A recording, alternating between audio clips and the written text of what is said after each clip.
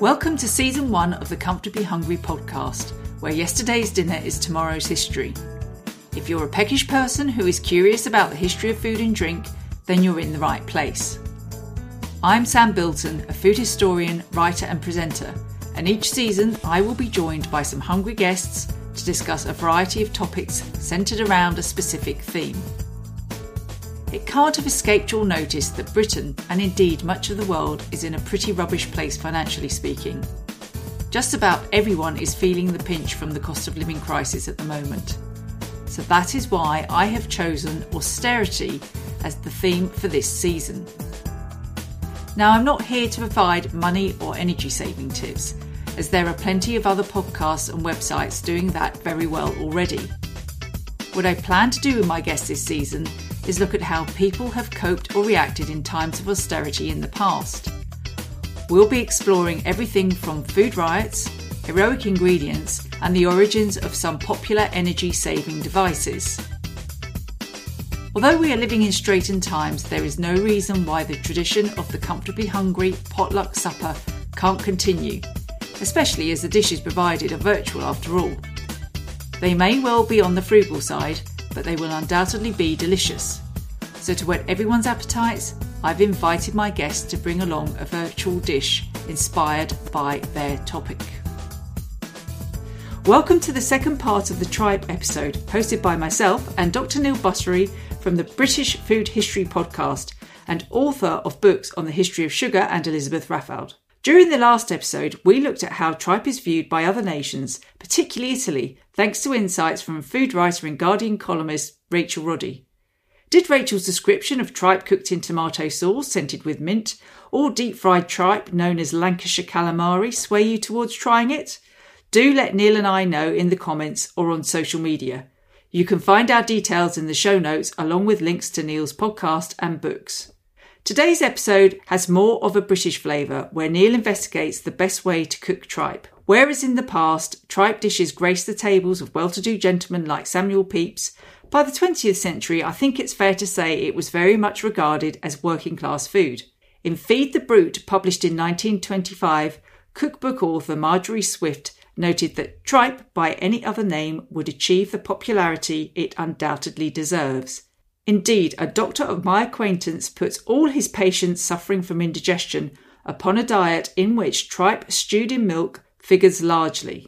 Marjorie includes tripe in her chapter on economical meals because it is cheap and very palatable, alongside cooking with heads, but that's a whole different podcast.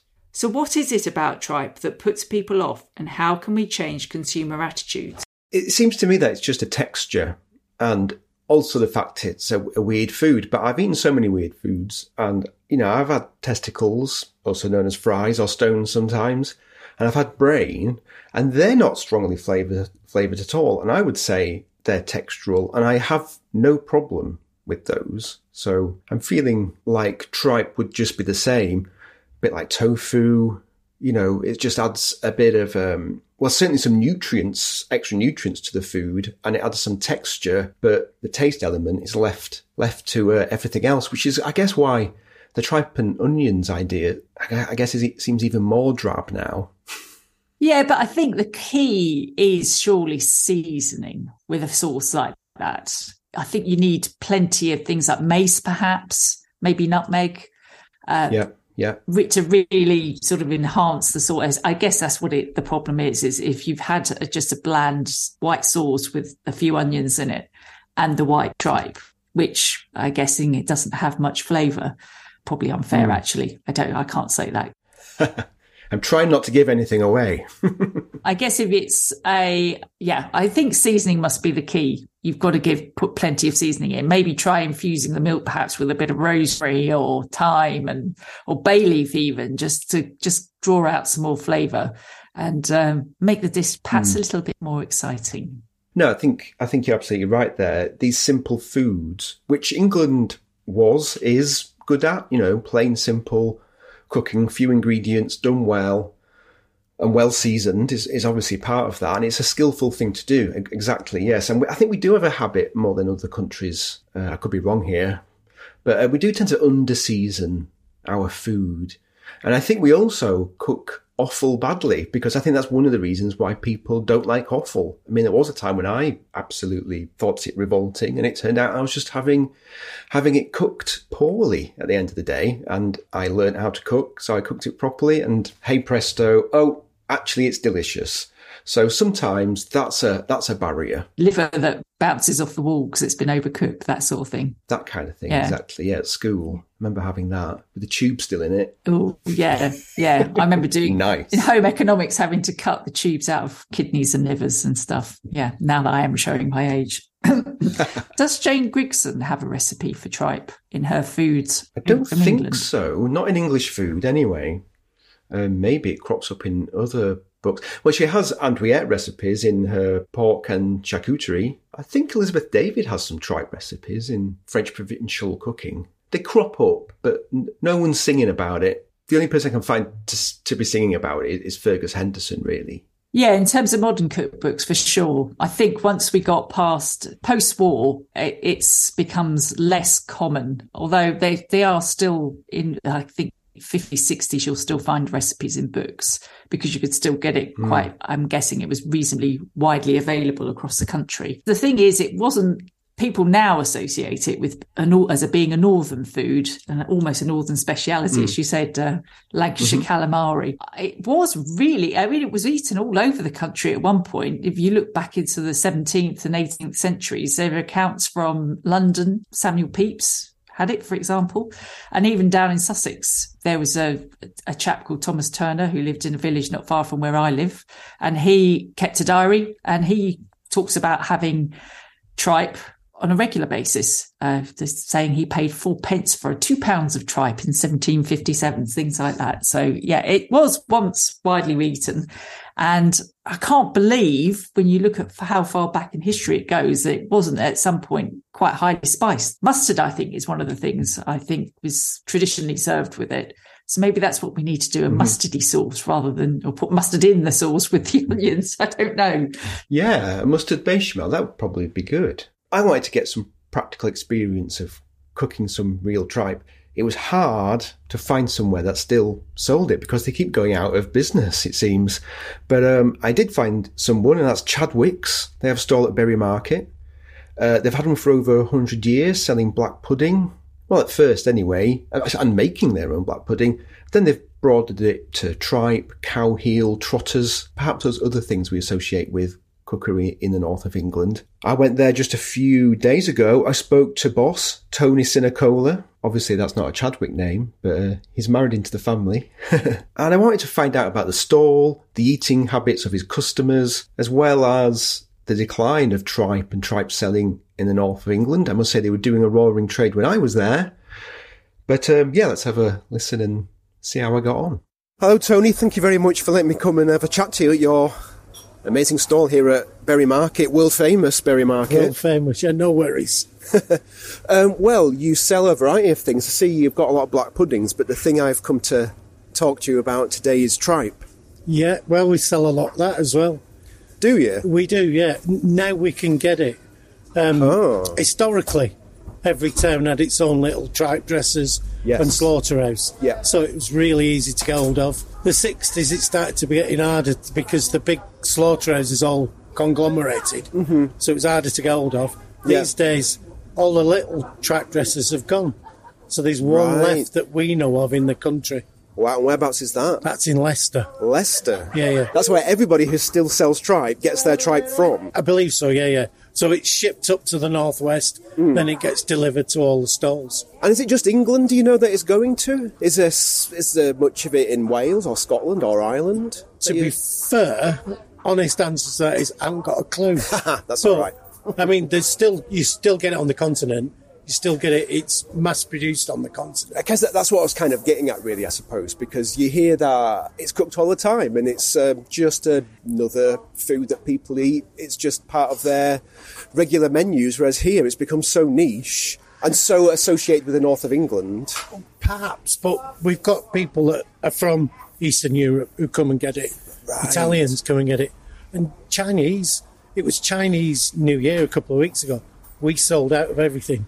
Because people make it into like a hot pot, they describe it as, which is a stew that they all have for New Year. Yeah, so that's the only time I've had tripe, and that was at a Chinese restaurant in Manchester, and I think it might be the thing you're describing. Yeah, probably. So yeah, I've never tried any British or English recipes or anything like that, and that's kind of what I wanted to do today, really. We do have loads of product that we sell and we do recipes for. I mean, we've got everything from the three bellies of a cow.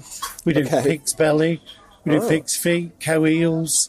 It's all part and parcel of still on the market, a good tradition. Right, well, it's good to know that it is a good tradition. And there's quite a wide range of ages buying it, would you say, or is it definitely geared to the kind of more senior members? You'd be surprised. It's right across the age range. Right, okay. People who are buying it who are younger tend to cook it, make it into stews and pasta and things like that. So it's maybe still being passed down in families as a food so. tradition. Oh, well, that's good to hear. I hope so. That's my future. So, yeah. Well, I mean, I would say 10 years ago, I saw tripe in most butchers. And then over the last couple of weeks, as I thought, I'm going to do an episode about tripe, couldn't find any.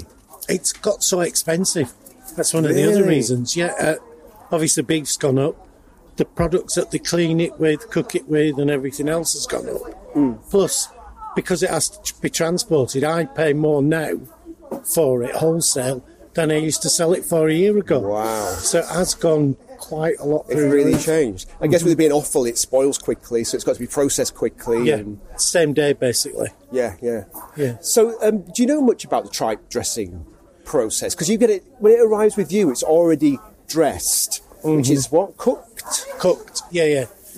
So a tripe dresser gets it straight from the animal and has to go through all the processes to get it to the end, what we get literally cooked, ready to go on a plate. So the dressing parts, I've been into the factory, but they won't let you go too far in, because they want to keep it secret. They want to do the same as us with our black puddings at our factory.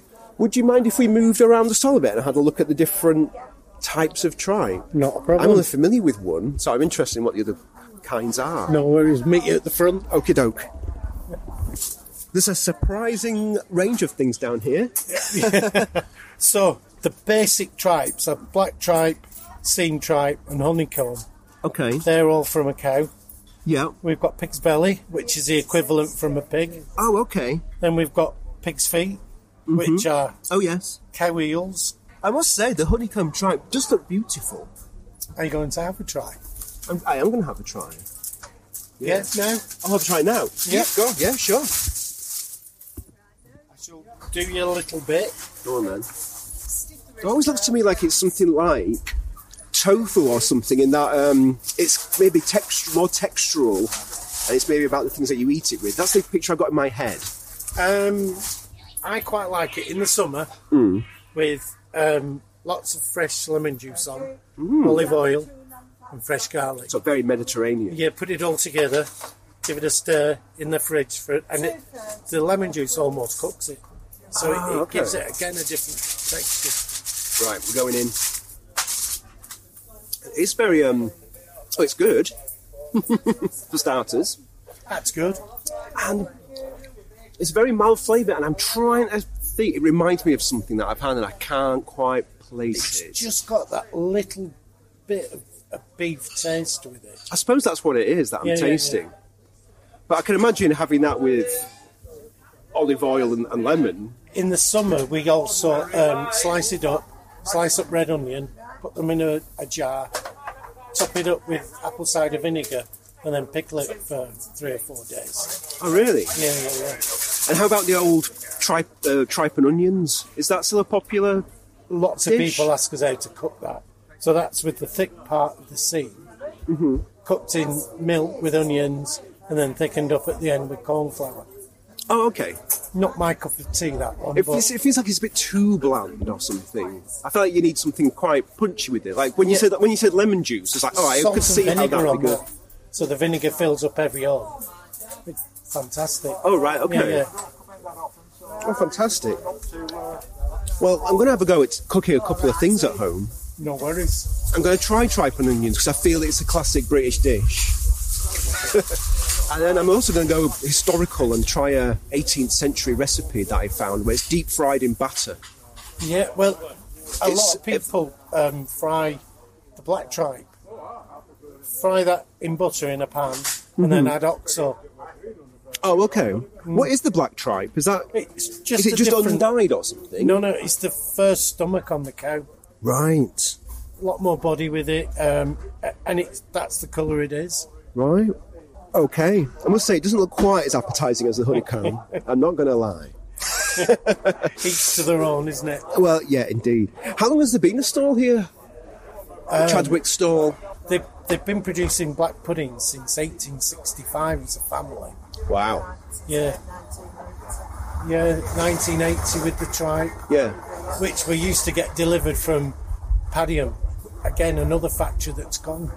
You know, they all go. So what do you think of the future of tripe? I mean, sorry if this is a depressing question. What do you think the future of tripe is in Britain? A lot of people eat it. A lot more than you would imagine. And we sell a lot more. But 20 years ago, we sold 4 or 5 times as much. So that's probably the future.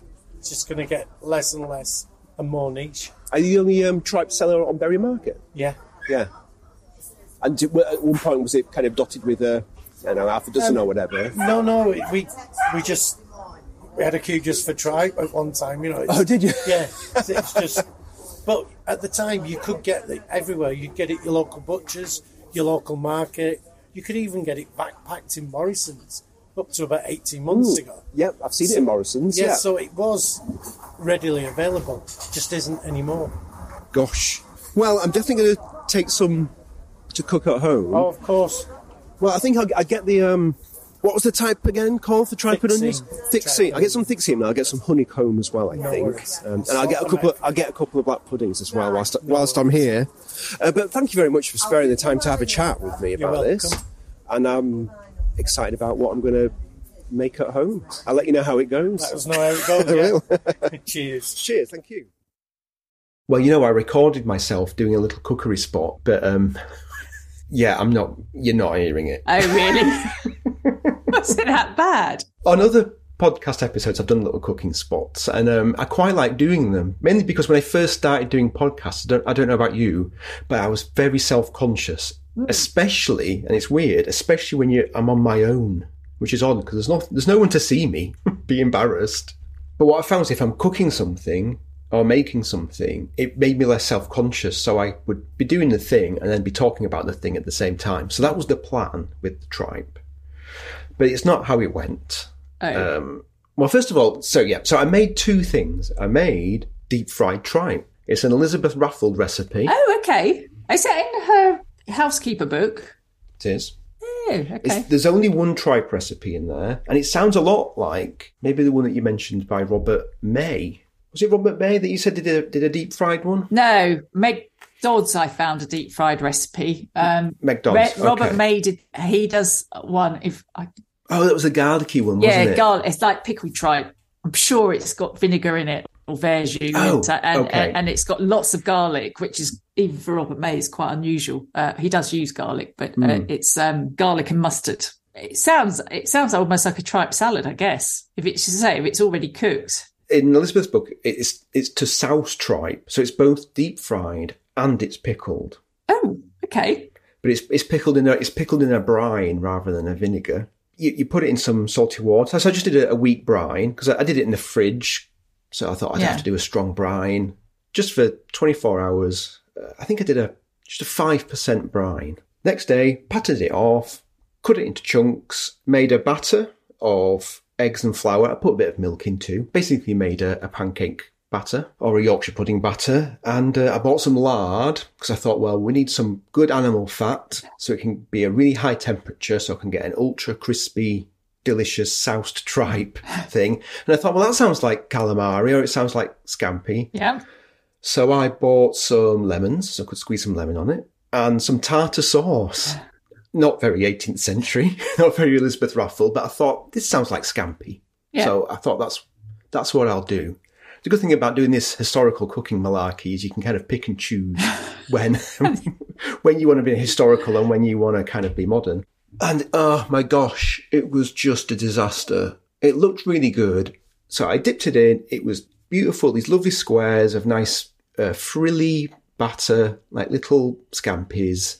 And, well, first of all, it was pretty salty, which is, well, I don't mind salty, but it was just a square of rubber. Oh, really? And the smell of hot tripe is very different to the smell of cold tripe. Oh, gosh. And suddenly, not the same as andouillette, not as strong as that, but there was definitely a crossover in the Venn diagram of aromas somewhere. And I just thought, no, I couldn't do it. I tried the thick seam, I tried the honeycomb, and it was just, you couldn't chew it. Wow. It's like chewing some, undercooked fat on a joint of meat where you're just like chewing away, gnawing away, not going. And I just thought, what have I done wrong? It's already cooked. I read so many recipes saying, you just pop it in, deep fry it, delicious. Yeah. That is not what happened. It was just so rubbery and gross. And I just thought, maybe it just needs longer cooking. Maybe, I don't know, it was a different kind of tripe that I got and it needed cooking a long time. I just toughened it up. It's a deep fried tripe. Deep fried tripe is definitely a thing in France, in Lyon. It's tablier de sapeur. It's the fireman's apron, which doesn't endear it, but it's really popular. And even Rachel said she'd had deep fried tripe. It was really lovely with a glass of fizzy wine, as she said. So, yeah, how odd. So I thought there must be something going on here. So I thought, okay, let's go tripe and onions. Actually, I've got a slight intolerance to onions, so I had to go tripe and leeks for mine. And again, I started recording it, thinking, okay, I'm not going to be dissuaded. I just cooked it poorly the first time. And yeah, I based it on a couple of books, but I definitely, like you, thought, let's go St. John and let's have a look at Fergus Henderson's book. And he just made it sound so delicious. And the thing that really encouraged me was the fact that it said, you got to be careful with tripe because if you cook it too long, it gets so soft and melting, it almost disappears, I think he says. So I was like, oh, okay, this is going to work. So off I went and I cooked it for 2 hours in milk with a couple of blades of mace and some salt and pepper. Fairly simple. I didn't add anything else. And it cooked away. And mind you, about 3/4 of the way of the cooking, which was about 2 hours, my partner came in and said, oh, what's that delicious, creamy, leaky smell? And then he went, what's that other smell? Oh, no. And I was sat in my lounge, which is next to the kitchen, doing a bit of work. And I was just saying, I know what it smells like. You don't have to say. Does it really smell that bad? It's not really strong. It's really faint, but it's a bit... Hooey? It's not an off smell. It's like a wet dog smell, I suppose. Stroke taste, which I guess is the problem, because you kind of take... sometimes when you can taste a smell. Yeah. You kind of in the back of your throat. It was a bit like that. And I thought, okay, well, it'd been cooking for 2 hours. Every cookbook that I read said, use honeycomb tripe and do it for 2 hours. So I felt fairly confident that I cooked it properly. And again, it was just horrible pieces of rubbery, like chewy fat. And it was so, that kind of wet dog flavour was so prominent that I basically had an andouillette moment again, where I was just having to really concentrate on not retching. And I felt really bad because I'd put quite a lot of effort into it. I went all the way to Bury Market and of course spoke to Tony about it. And I don't like to say this thing very often, but for me, it was just kind of gross. Okay. That didn't go as I thought it was going to go. I was hoping you were going to turn around and say that we've all been misinformed and that tripe is utterly delicious. Well, I hope there's somebody listening that can tell me where I've gone wrong, because I think if it was tender and delicious in texture, I mean, I don't think I would have minded the taste as much. It was that sort of combination. There wasn't very much niceness to kind of latch onto there. But it's odd, because when I tasted it at the stall, at Chadwick's stall, it was fine. Perhaps we need to just make it into like a salad. I say a la Robert May or someone, just in a nice vinegar or some mustardy sauce. Yeah, if I'd have just taken that tripe, gone home and prepared it like Tony suggested, like a ceviche. He said to slice some onions. I guess I would have put some leek and garlic in instead. some lemon juice. Maybe you could put a few flakes of chili or some chopped chili in there and some vinegar and some oil and just let it macerate for a night in the fridge or something. I've got a feeling that would have been really good, because when he just gave me that cold tripe straight from the stall, I felt so confident. So I've gone wrong in the cooking, I think. And I think I've made a mistake, and it's just probably a personal taste. I think I've made a mistake in having it hot. I think it's better cold. Yeah, maybe. Well, I mean, I've had neither, so I can't comment, but it's just weird because other nations cook it and they seem to love it. So I don't know where, but maybe it's just us Brits that do it the wrong way. Maybe the onion allium route isn't the right route. So maybe we should be sticking it in a spicy soup, or like the Mexicans, or with chilies or Sichuan pepper like they do in China. I don't know, or just even a nice rich tomato sauce. Yeah, in fact, do you know what? I reckon if you made something like a hot and sour soup with fish sauce in it and loads of lime and chili and something sweet in there, some palm sugar or something, made a really good broth.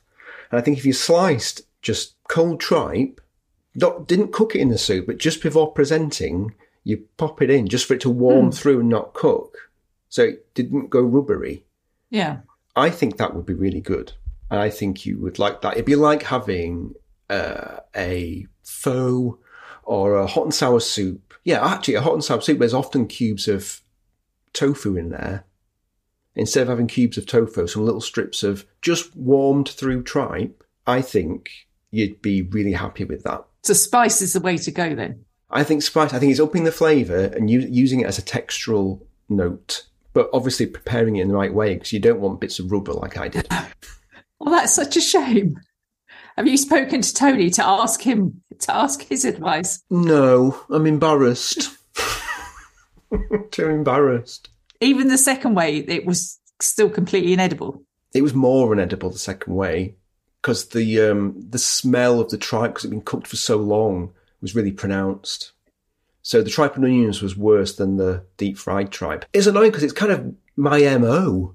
I'm always banging on about how offal's really good and everyone should be nose to tail eating. And all it is we've had it cooked poorly and we need to get over it. And I feel like I'm going against my usual preachings. But I guess you've got to not like something.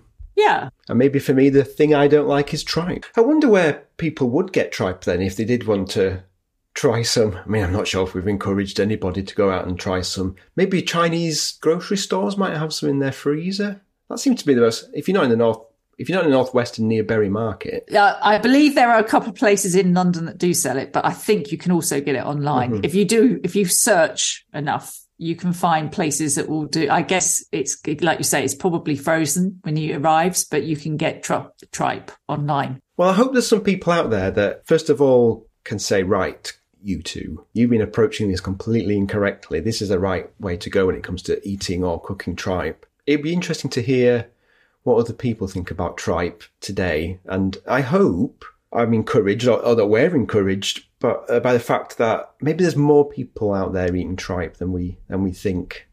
Definitely. I believe there is some other chefs out there as well, beyond Fergus Henderson, that are still big fans of it. So perhaps they can enlighten us as to the best way to prepare tripe. People should get in contact, I think, if they can give us any cooking tips and some sourcing tips. Yeah, definitely. And from other countries, of course, that isn't, that's not England or the UK. It'd be interesting to see some other interesting ways that people are preparing tripes of all the different kinds.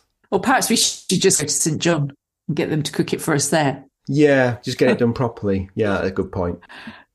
It's still on the menu. They do. Is it still on the menu? They still have tripe at their different restaurants on the menu. I can't remember last time I looked at. They had a jellied tripe for a start. Jellied tripe. Jellied tripe. Again, if it's the same texture as that tripe that I had on Chadwick stall, and if it's a good flavoured jelly, with lots of, Madeira and other things in it, I could see that would be fine. And they did have deep fried tripe with chips and ketchup, as well as pickled tripe as well, right, on one of the menus I saw recently when I looked. Well, maybe we need to go on a trip. Yes. To St John's and have a slap-up tripe meal. Yeah. Tripe for starter, tripe for main, tripe for dessert. I think you've made me a little afraid, though, Neil, after that description of your experiences of cooking it. No, I feel a failure, Sam. I won't deny it. I think you shouldn't beat yourself up. It's obviously a technique out there to make it delicious because it was so popular once upon a time. People can't have been eating it because it was like rubber or eating a plimsoll or something. It must have been delicious and cooked in a delicious way for it to have been so popular and to have merited having restaurants as well. Well, exactly. I've got a feeling it's one of those things where if somebody took me and showed me how to make tripe and onions and I could see it being done, but it's really hard to write these things down. So maybe something was just being lost in translation when I was reading the recipes. Maybe. Or maybe not. Oh no, it's such a shame. You had such a horrendous time. Well, you know what? I'm undeterred. I still think the Mediterranean way is just the way to go, like I say. So that's what I'm going to do. So next time I'm in Berry Market, I will be buying some tripe. And I'll be some honeycomb tripe because that was the tenderest. I'm going to try it as a ceviche sort of style cold salad and go from there. I think that's definitely the way to go. Hats off to Neil for going over and above in his research into tripe. But we still don't have the answer to the best way to cook it. Can you help? If so, let us know in the comments on Substack or on social media, or drop me an email at comfortablyhungry@gmail.com. Don't forget to check out Neil's website, britishfoodhistory.com, where you can find links to his podcast of the same name, details on his books, and lots of delicious recipes and interesting historical food posts. And thank you for listening to this episode. If you enjoyed it, please let myself and Neil know on Twitter at SJFBilton or at Neil Buttery. You can also find us on Instagram at Mrs. Bilton, that's with 2 S's, and at Dr_Neil_Buttery. And if you really love this episode, please rate and review it on Apple. It really does help listeners locate and engage with the show as they explore new podcasts. If you'd like to discover more about my work, pop along to sambilton.com, where you will find details on my books on gingerbread and saffron, as well as the Comfortably Hungry blog. You may also want to subscribe to the free Comfortably Hungry newsletter on Substack, which complements this show. It includes recipes and more detailed notes from the season's episodes. You can also subscribe to the podcast on Spotify and Apple, among other platforms, so that you never miss an episode. I'll be back on the 22nd of June with another austerity podcast, where I'll be taking a metaphorical roll in the hay. But until then, take care.